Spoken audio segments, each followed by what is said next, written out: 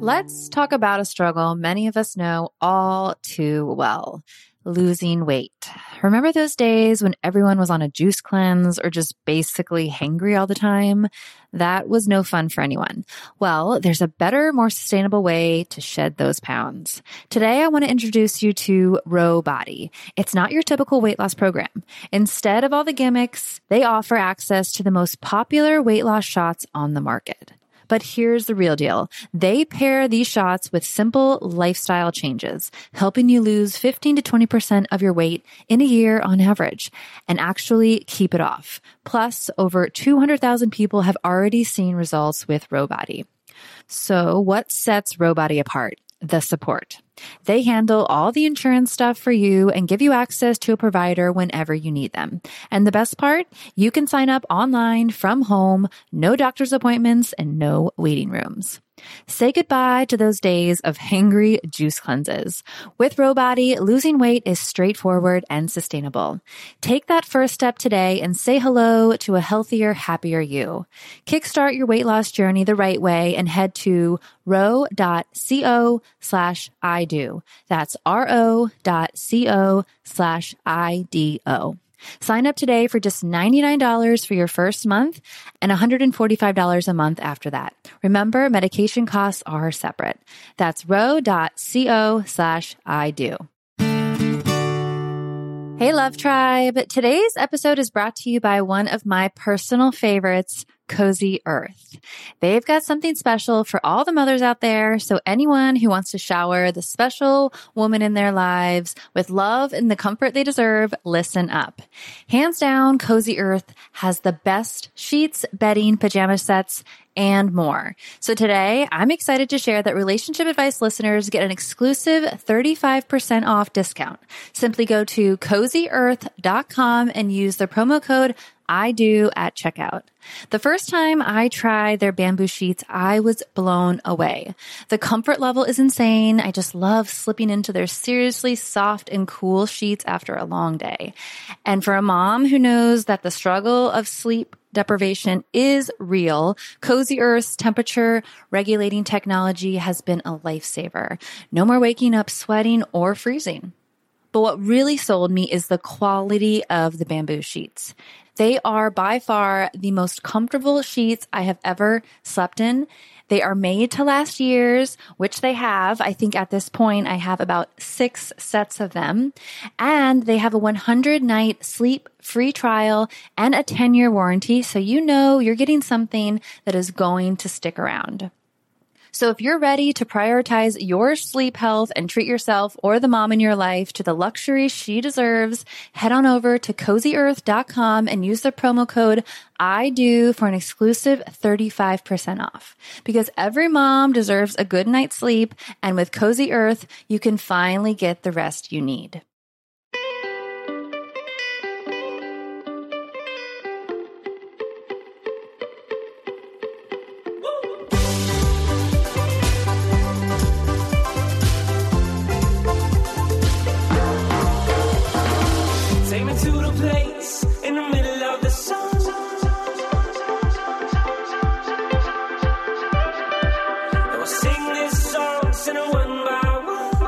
Hey guys, thanks for tuning in to today's show. Got a great one for you where I welcome Dr. Mark Borg, and he is a community and clinical psychologist and psychoanalyst practicing in New York City and is the co-author of Making Your Crazy Work for You, From Isolation to Self-Acceptance, Compassionate Empathy, and Love.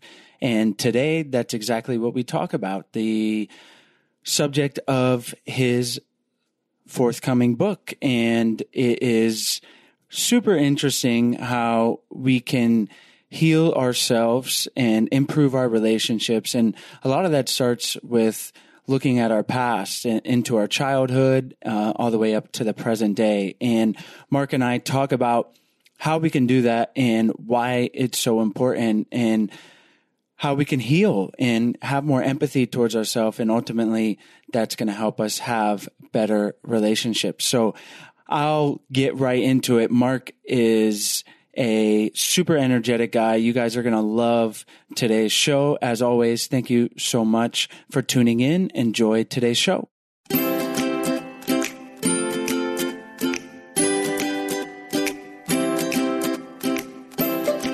Hey, Mark, thanks so much for joining me on the show today.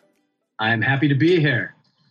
Today, we're going to talk about your new book, the topic of your new book, and I just really love it. I love the title, and let's just dive right in. Making your crazy work for you. I totally identify with that because sometimes I feel a little crazy and I want to make it work for me.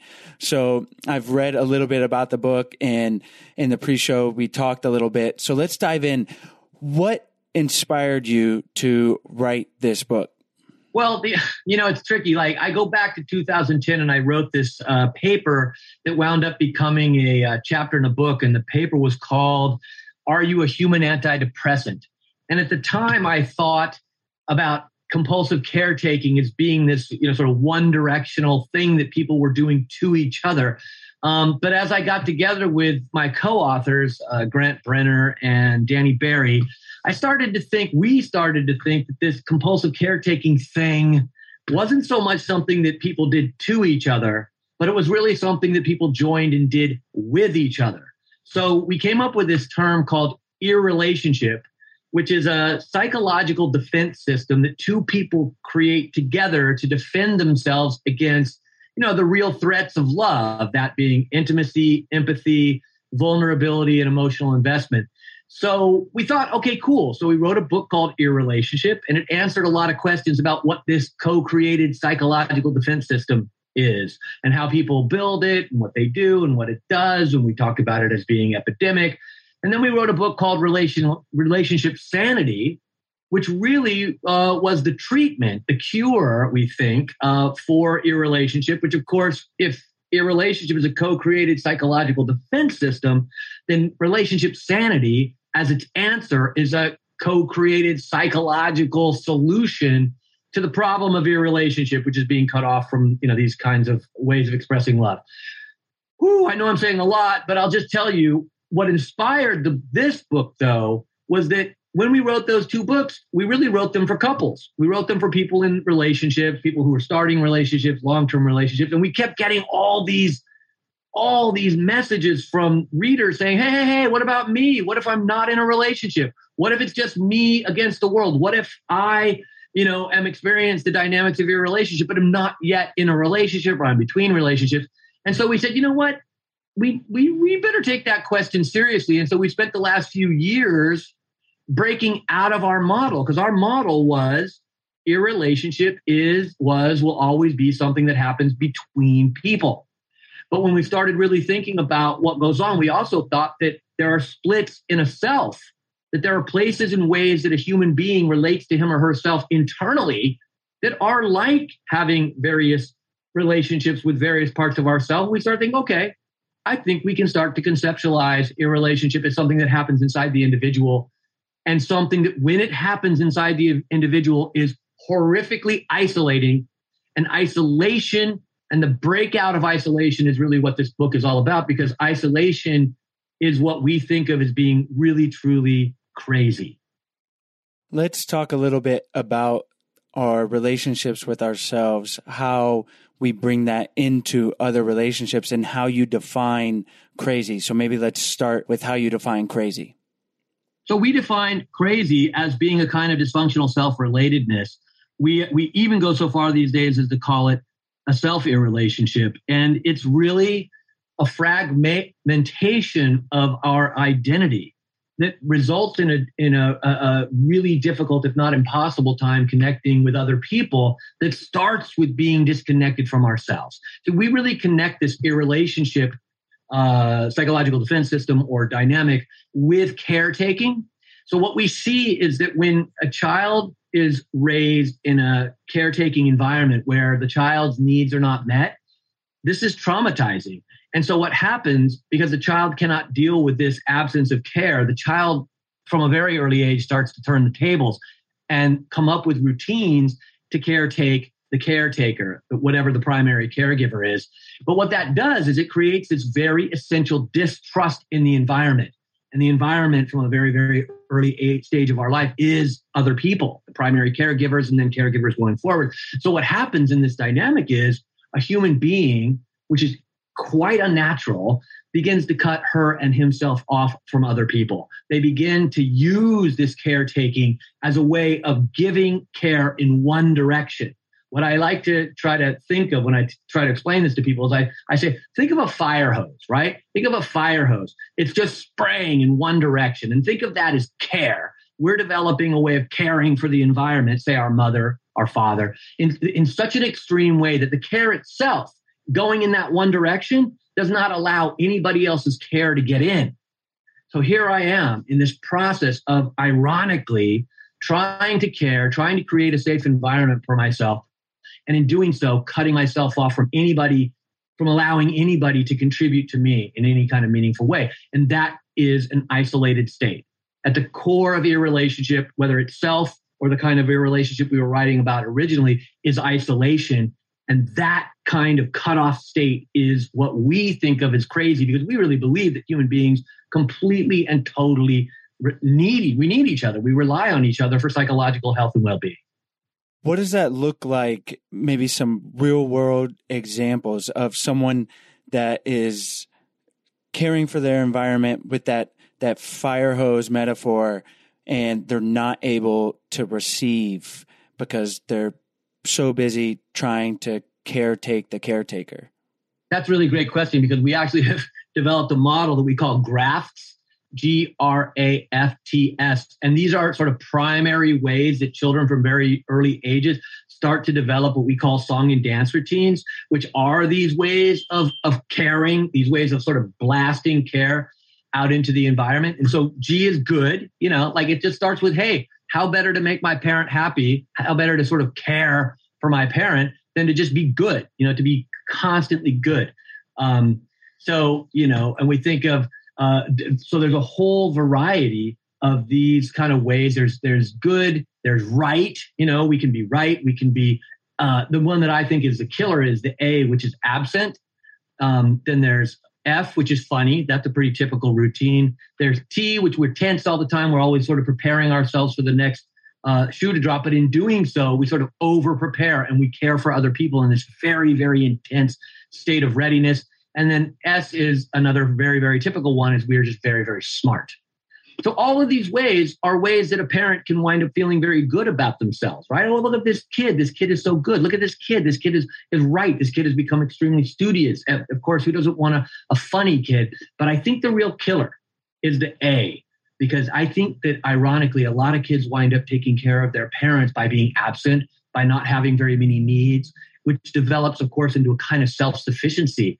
So this care, you almost want to put it in air quotes, because some of these are so subtle, we don't even recognize it. Of course, there are caretakers who go out and literally care for other people. I mean, they literally go out and they're the kid on the playground, maybe, who's the school psychologist, right? All the kids come to them with a problem. There's the kid who, looks out for the kids who are being bullied, So there are these more dramatic examples of care. But I think a lot of the ones that wind up becoming your relationship and self-real relationship and driving us crazy are the ones that are so quiet and so well regarded in our society that we don't even know we've disappeared. Before we continue on, we're going to take a short break to tell you about our sponsors. If you're tuning into today's show, you're probably aware that mental health and relationship challenges are a part of life, but they don't have to define you, and you're not alone. If you've ever wished that you could join a conversation with an expert and call into a show in a similar vein as relationship advice, here's an opportunity for you. If you're navigating something messy, call the Dr. John Deloney Show. His show recently hit top 5 of all podcasts on Apple Podcasts, and for a good reason. With a PhD in counseling and 2 decades of experience sitting with people, Dr. Deloney brings practical advice on how to connect with others, face depression, overcome anxiety, and find true wellness. This caller-driven show tackles real-life issues from relationships to emotional well-being. Dr. Deloney walks alongside people just like you as they navigate tough decisions. So no matter what you're going through, the Dr. John Deloney Show is here for you. Send your questions, leave a voicemail at 844-693-3291 or email askjohn@ramseysolutions.com. They want to talk to you. Listen to the Dr. John Deloney Show wherever you get your podcasts or follow the link on our website. Do you want to know one of my favorite meals? It's a slice of toasted bread with tomato, mozzarella, basil, olive oil, salt and pepper, and a little drizzle of balsamic glaze. Makes my heart happy. It's so simple. It's so delicious. And I love that all the ingredients get to show off their individual flavors. I used to eat it all the time as my easy go-to meal. And then all of a sudden, there was a ton of messaging out there telling me that I shouldn't eat carbs and that I shouldn't eat bread and that bread is bad. And I hate to admit it, but I cut out bread entirely for the longest time. And it wasn't until recently that I started to understand that not all bread is created equal. Hero Bread makes those same delicious favorites free of consequences or compromises. They've remade carby, empty-calorie bread products into fluffy, delicious versions that include no net carbs, 0 grams of sugar, and fewer calories, plus protein and fiber. I highly recommend that you give their bread a try. They're giving Relationship Advice listeners 10% off when you visit hero.co and use the code IDO at checkout. I was so excited to discover Hero Bread. It's truly amazing, and they've made a product that is tasty and soft while having 0 to 1 grams of net carbs, 0 grams of sugar, and high in fiber. I'm not going to lie. Their white bread is so good, and it makes the best tomato and mozzarella sandwich. Last week, Stella and I were back in Florida visiting our family, and we all walked to the lake, and the only bread we had in the house was Hero Bread. So we grabbed a slice, walked to the lake, and by the time we got there, Stella had eaten the whole piece of bread and, of course, wanted more. So the poor ducks didn't get any Hero Bread, but Stella did. Since I had cut out bread for a while, every time I ate low-quality bread, my body felt bad. It felt bloated and I didn't feel great. But with Hero Bread, I feel good after eating it, which makes my life so much easier because now I can go back to my easy grab and go sandwiches when I'm on the run. Hero Bread is offering 10% off your order. Go to hero.co and use the code IDO at checkout. That's IDO at HERO.co.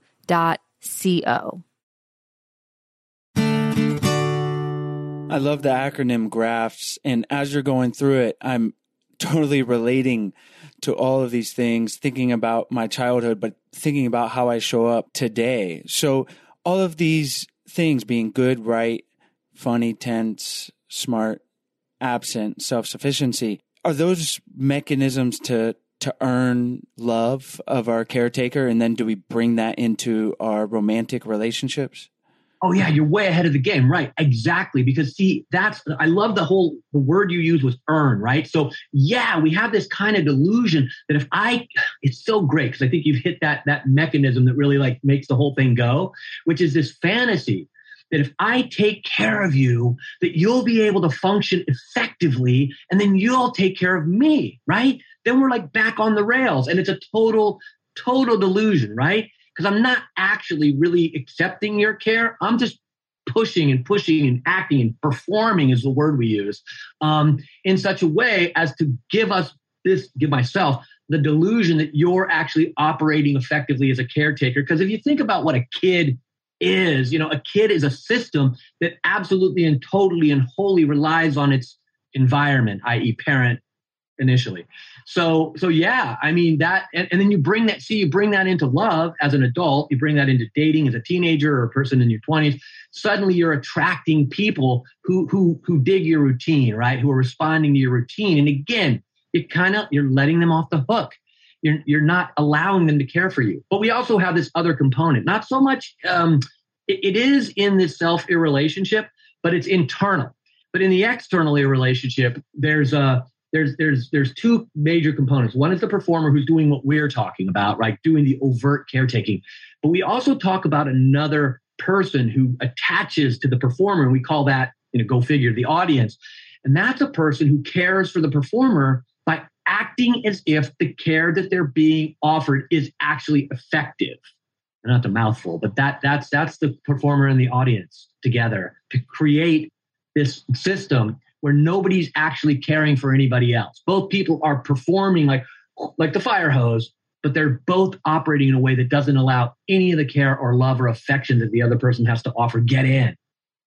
So much in here. I have so many questions in different angles. I love it. So let me ask you, because it seems like we have this performer and audience interaction, and we're being good, we're being funny to, quote, earn the love of our partner, but that feels good, right? So I guess, could you tell me why that is not the most healthy dynamic? And then we'll talk about how we can, title of your book, make this crazy work for us. Okay, so the thing about it is that this is two people giving and giving and giving and giving and giving in a way so as to not allow anything that the other person has to offer get in. So in a funny way, it's like two walls scraping up against each other, right? Like nothing actually gets in, because the scariest parts of love are things that actually require us to take in, to receive, to take in, and really legitimately make use of what the other person has to offer. And those four things are intimacy, empathy, vulnerability, and emotional investment. When you're just giving and giving and giving and giving, you can't co-create those four things. In fact, giving in that way, ironically, actually psychologically defends you against creating, taking in, making use of, and co-creating an environment that is receptive, responsive to those four absolutely essential components of real love. Love in this sense being, I think, also kind of taking in and allowing yourself to be transformed by the relationship itself. So we even think about love or relationship as there's you, there's me, and then there's we, right? There's this third entity that is our relationship. Your relationship absolutely blocks, it defends against the creation of that third entity. So there is no we, there's you and there's me, both giving and giving and giving and giving, but never actually connecting. So it seems like the GRAFS acronym, those mechanisms are kind of defense mechanisms to stay a bit surface level and not dive into the intimacy and the vulnerability. Yes, that's really the long term of what this is. That's what the long term, because again, in the beginning, what these GRAFS things do is they allow us to get into interactions with our environment, i.e. parents, that actually allows us to go through the routine, the motions, the song and dance routine, we call it, of actually being connected, of actually being in a caretaking system. But what's really going on is we're creating a one-directional care system that protects us from ever dropping our guard and allowing us to take yet another risk and allowing the environment, the world, other people to take care of us. So how do we move from that pattern of, surface level, the GRAFS acronym, into more vulnerability and intimacy and a deeper level of connection? First of all, I think, like in so many other, programs that deal, like a 12-step program, right? 12-step program have this kind of way of looking at what goes on in a person in terms of their behavior. Say somebody's drinking and they wind up in jail, or they wind up in a psychiatric hospital, they wind up in broken marriages. But they say like, well, that, and here in New York, $2.75 gets you on the subway. What really is required for dramatic change is what they call a bottom, right? Like somehow or other, something has to break through. That's why this crazy is so crucial, because the crazy in our model is isolation.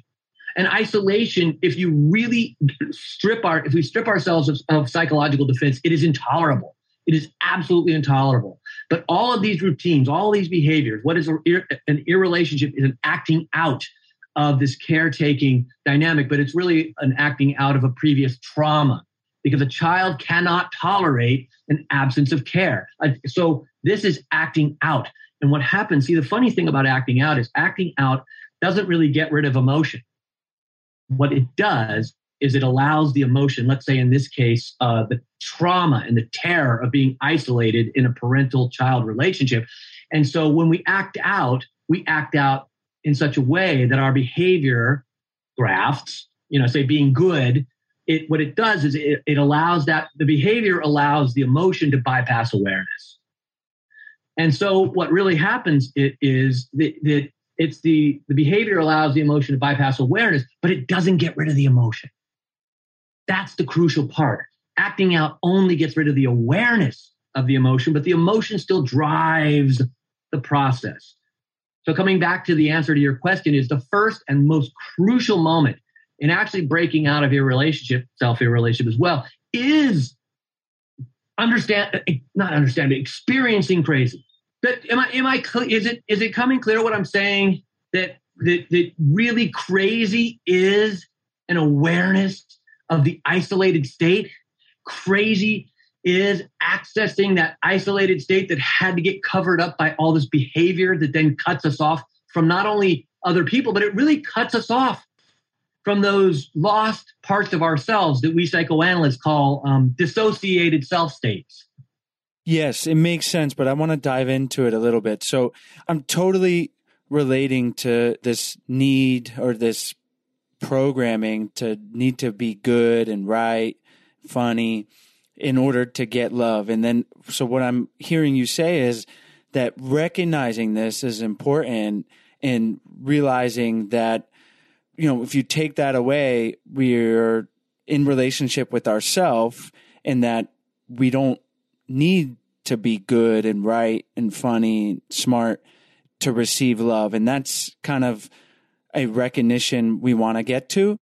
Absolutely. And I would say the one piece that I would put into what you just said is, we recognize that need because we hit that spot, because maybe finally we get into some kind of situation where being good doesn't work, or we get into some situation where being funny, it backfires, and maybe instead of like being this like wonderful warm thing between us, like suddenly we're the butt of a joke, or something painful happens to tell us that this routine really is something that is making us a target. It is actually putting us in this really painful place, and so we need that recognition to be able to say, "Oh my God, I've been driven by pain."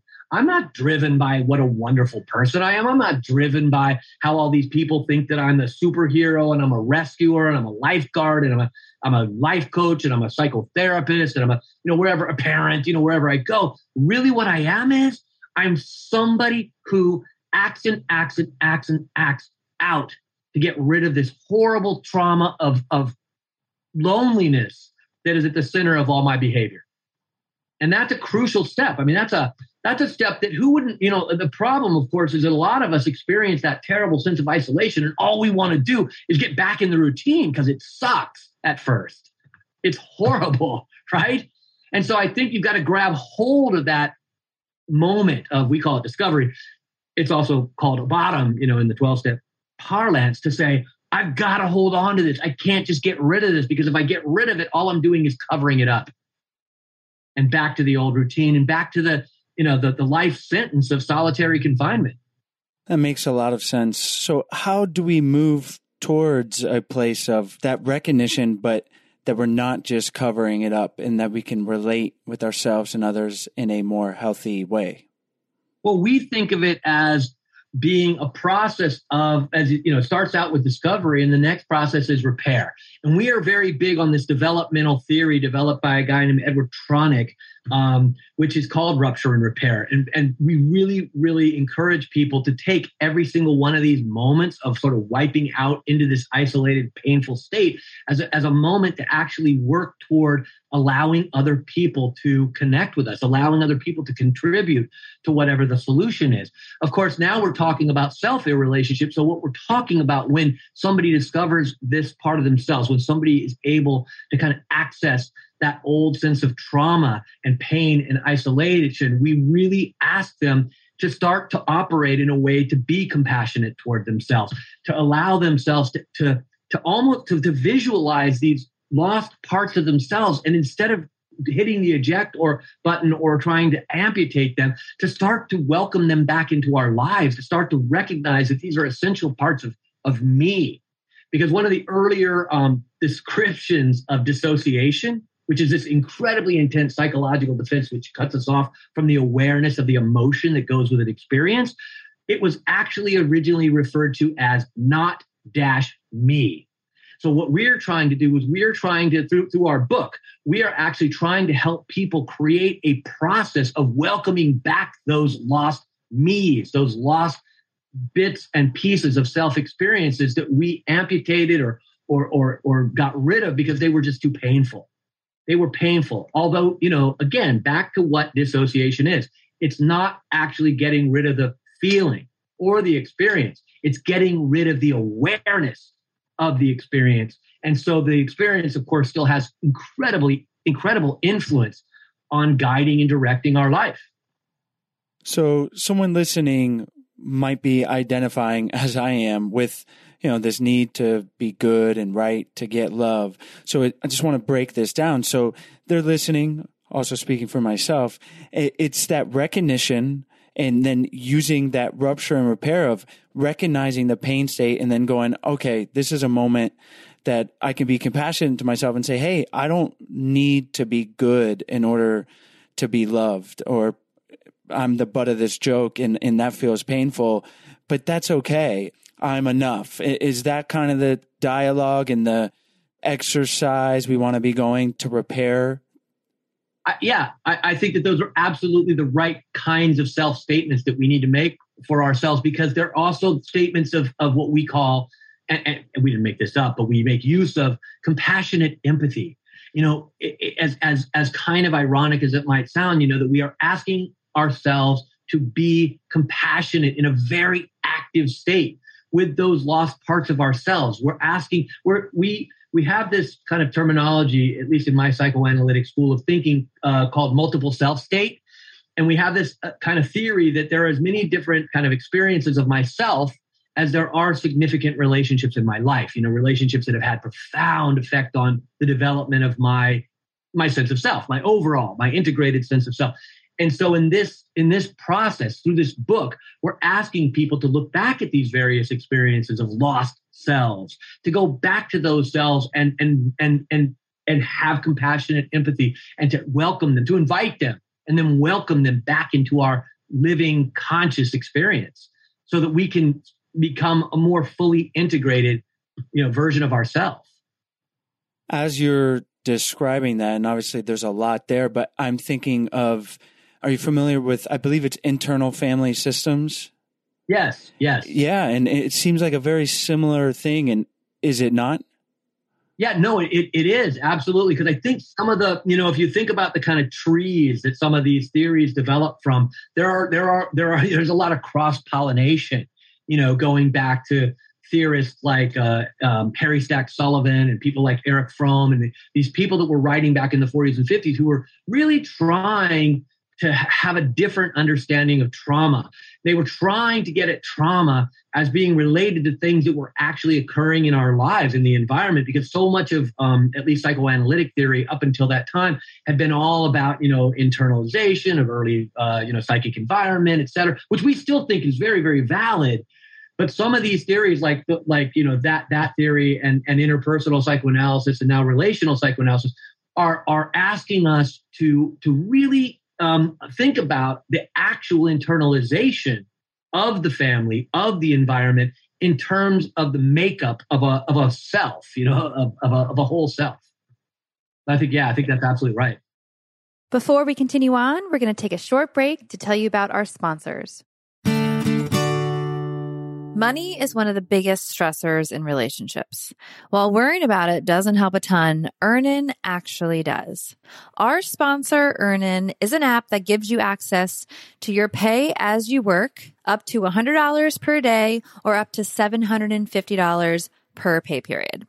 Many couples end up fighting about finances, especially when surprise costs arise.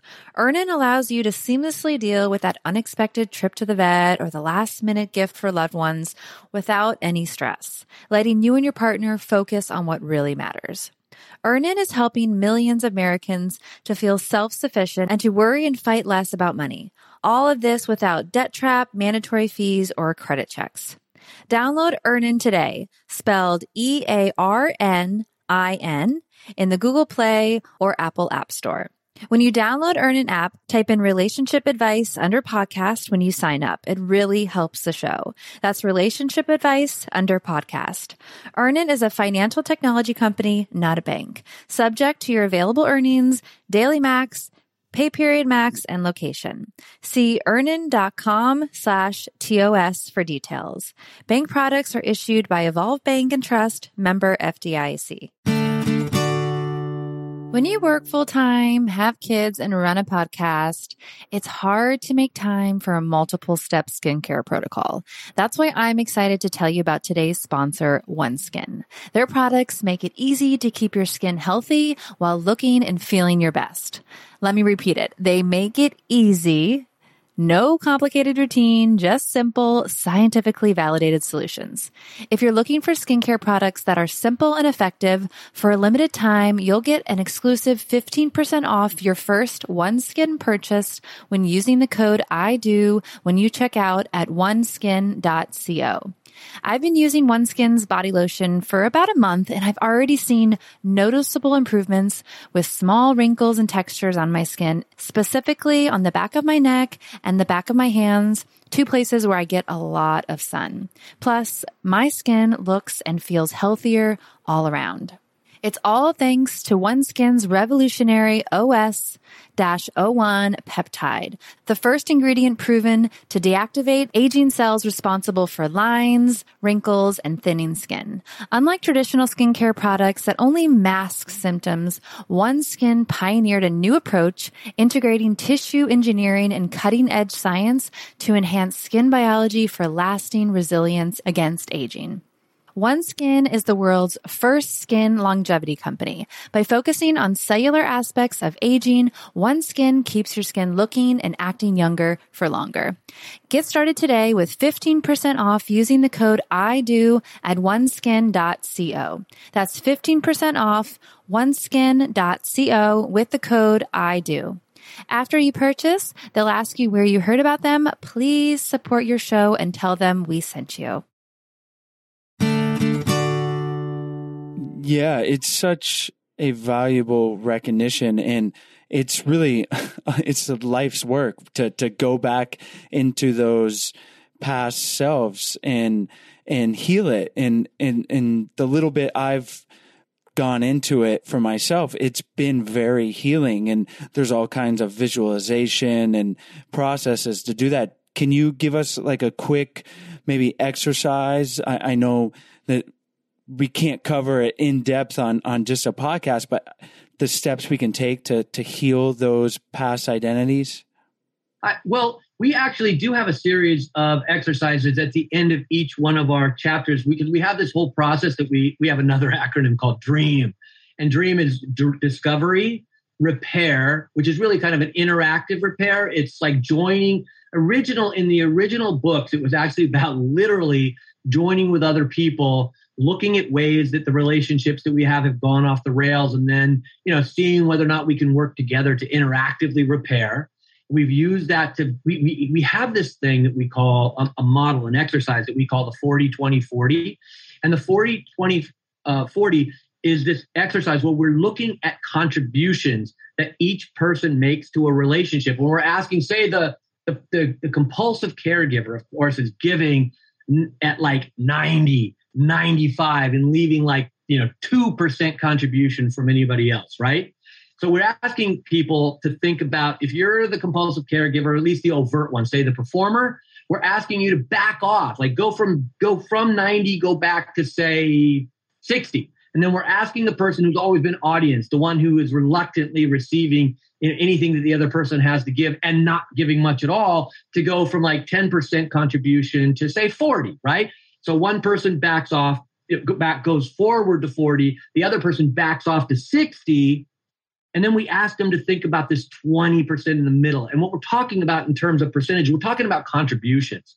So when it comes to self-care relationship, we're asking for the person to visualize these various selves, these self states, these places that have been dissociated, amputated because they were discarded because perhaps they were so poorly treated. If you're poorly treated, if you're not cared for in your early environment, what do you think? You think, well, I wasn't cared for because I wasn't worth caring for, right? I didn't earn the care. So we're asking people to visualize these various parts of ourselves and to go back and allow those parts of ourselves to contribute legitimately to our current state of being. I know it's a little kind of sophisticated, and the numbers obviously are tricky because how do you actually get those percentages? But this is the kind of visualization that we're offering in our book, to literally undergo these exercises to welcome back these lost parts of ourselves. And the thing is, as you're reading our book, we have like tons and tons of examples of ways in which these kind of scenarios and these kind of interrelationship dynamics play out in each person that we're presenting. And so we give a lot of examples of how you might visualize, of how you might actually allow yourself to take in more from these parts of yourself that have been lost.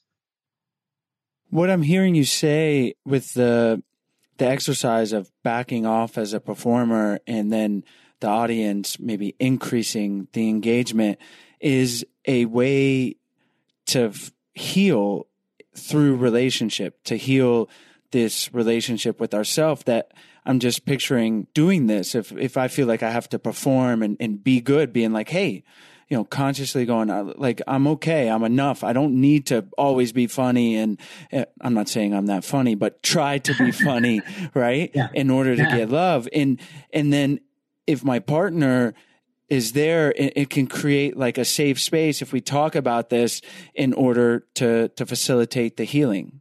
Yeah, absolutely. And I like what you said earlier, because you were saying like, let's help the audience visualize. Let's think about ourselves as a small child. I often ask my clients in psychotherapy who are starting to deal with trauma, and they have this kind of disparaging, devaluing kind of perspective on this part of themselves, this earlier version that got hurt and was whatever. Sometimes they'll disparage themselves and say like, oh, I can't believe I couldn't stand up for myself. I can't believe I was so scared. I can't believe that I let that person get the better of me. I'm like, you know what? You need to go to a playground this afternoon, and you need to go and you need to look at what a 3-year-old kid looks like. You need to find out what an 8-year-old kid looks like. You need to know who it is that you're having this wild expectation should have been, standing up for themselves against their hostile parental environment. Like, we've got to go back. We've got to make use of this compassionate empathy for ourselves, or we're lost, right? Because the second we start devaluing ourselves, the second we start disparaging those parts of ourselves, we're right back to irrelationship. We're right back to, bulwarking ourselves to our lives in a way that we don't even realize. We're not allowing the world to contribute to us. I love that example of going to a playground and looking at an 8-year-old. Maybe a listener doesn't have kids. I have a 6-year-old, so I could look at her and go back and say, if I have something I'm trying to process then, and have compassion towards myself as a 6-year-old. But that visualization is so powerful. And obviously there's a lot in here. I'm excited to read your book, but for people wanting to dive into this, I highly encourage you to do that. And you could even, it doesn't need to be super sophisticated. Obviously, I'm really interested in the nuances of these exercises. But like you said, go to a playground, look at an 8-year-old, or just notice one the next time they walk by and be like, yeah, that was me. And I'm being so hard on that version of myself. And it kind of brings things into perspective. That's right. That's exactly right. I mean, I've had people come back to my office crying, going, "Oh my God, I can't believe that was me. I can't believe." And it's interesting. You and I have kids, right? I have a 10-year-old, and I also have a 14-year-old, and and I've seen, obviously, I've been, especially in the last couple of years, I have been very, very connected to these people, who've been conducting school in this New York City apartment, blah, blah, blah, and like all of these examples of like, oh my God, that kid needs so much love. That kid needs so much care.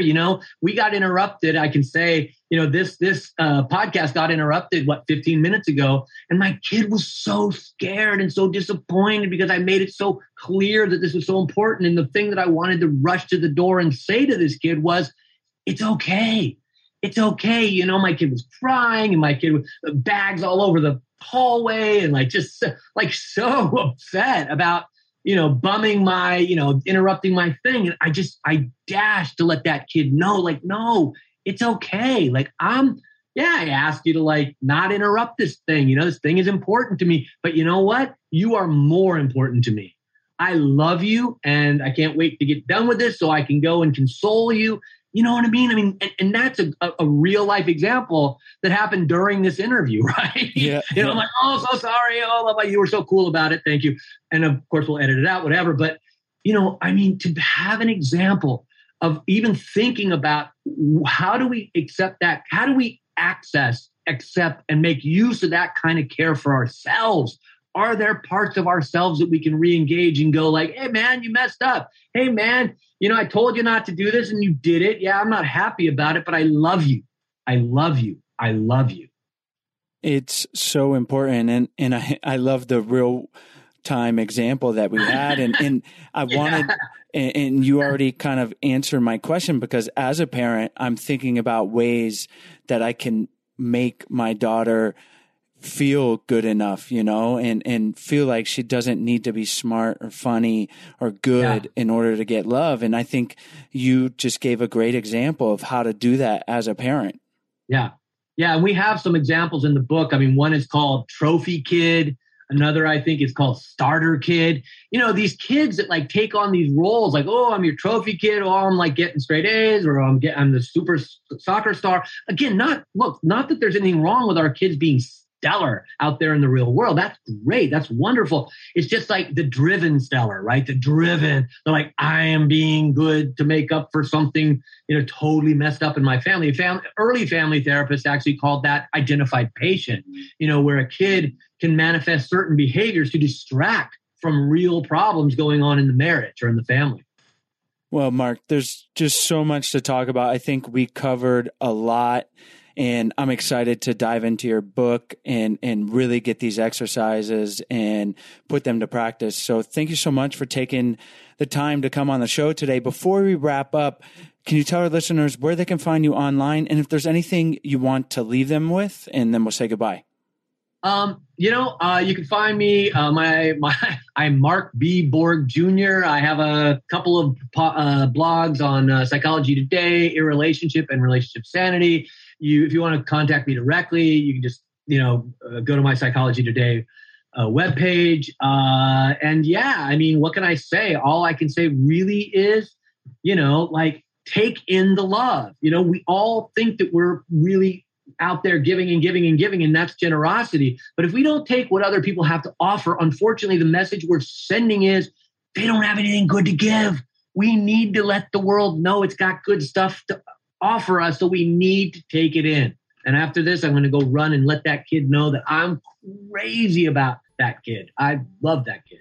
Well, I will let you get to it, Mark. And thank you again so much for coming on. Thank you. I had a great time. Thank you so much. Thank you guys so much for tuning into today's episode. As always, all the links to the guest, as well as any of their recommendations, will be in the show notes page. You can find the link to that in the episode description or by going to idopodcast.com. Click on the podcast tab up at the top and you will have access to all the episodes that we've ever done. There are over 300 of them. And while you're on our website, if you haven't checked out our free 14-day Happy Couple Challenge, we really hope you do. It's a free email challenge that we send to you. It's 14 days of fun, easy, doable challenges to help strengthen and improve your relationship. And if you're looking for something that provides a little more help with working on your relationship, whether it's improving intimacy or communication with your partner, or just bringing the spark back, we would love for you guys to check out our online course, Spark My Relationship. We're offering $100 off to all of our listeners if you go to sparkmyrelationship.com/unlock. We've worked with over 15 psychologists and therapists to create the real life tools and strategies that they are teaching their clients. So we wanted to give them to you. It's a self-paced online course that can be done in as little as a month or up to 3 months. You can really decide how much or how little you want to do with your partner, or maybe just yourself. So we hope you guys check that out. It's sparkmyrelationship.com pleasurepadpodcast.com/unlock. Have a great day.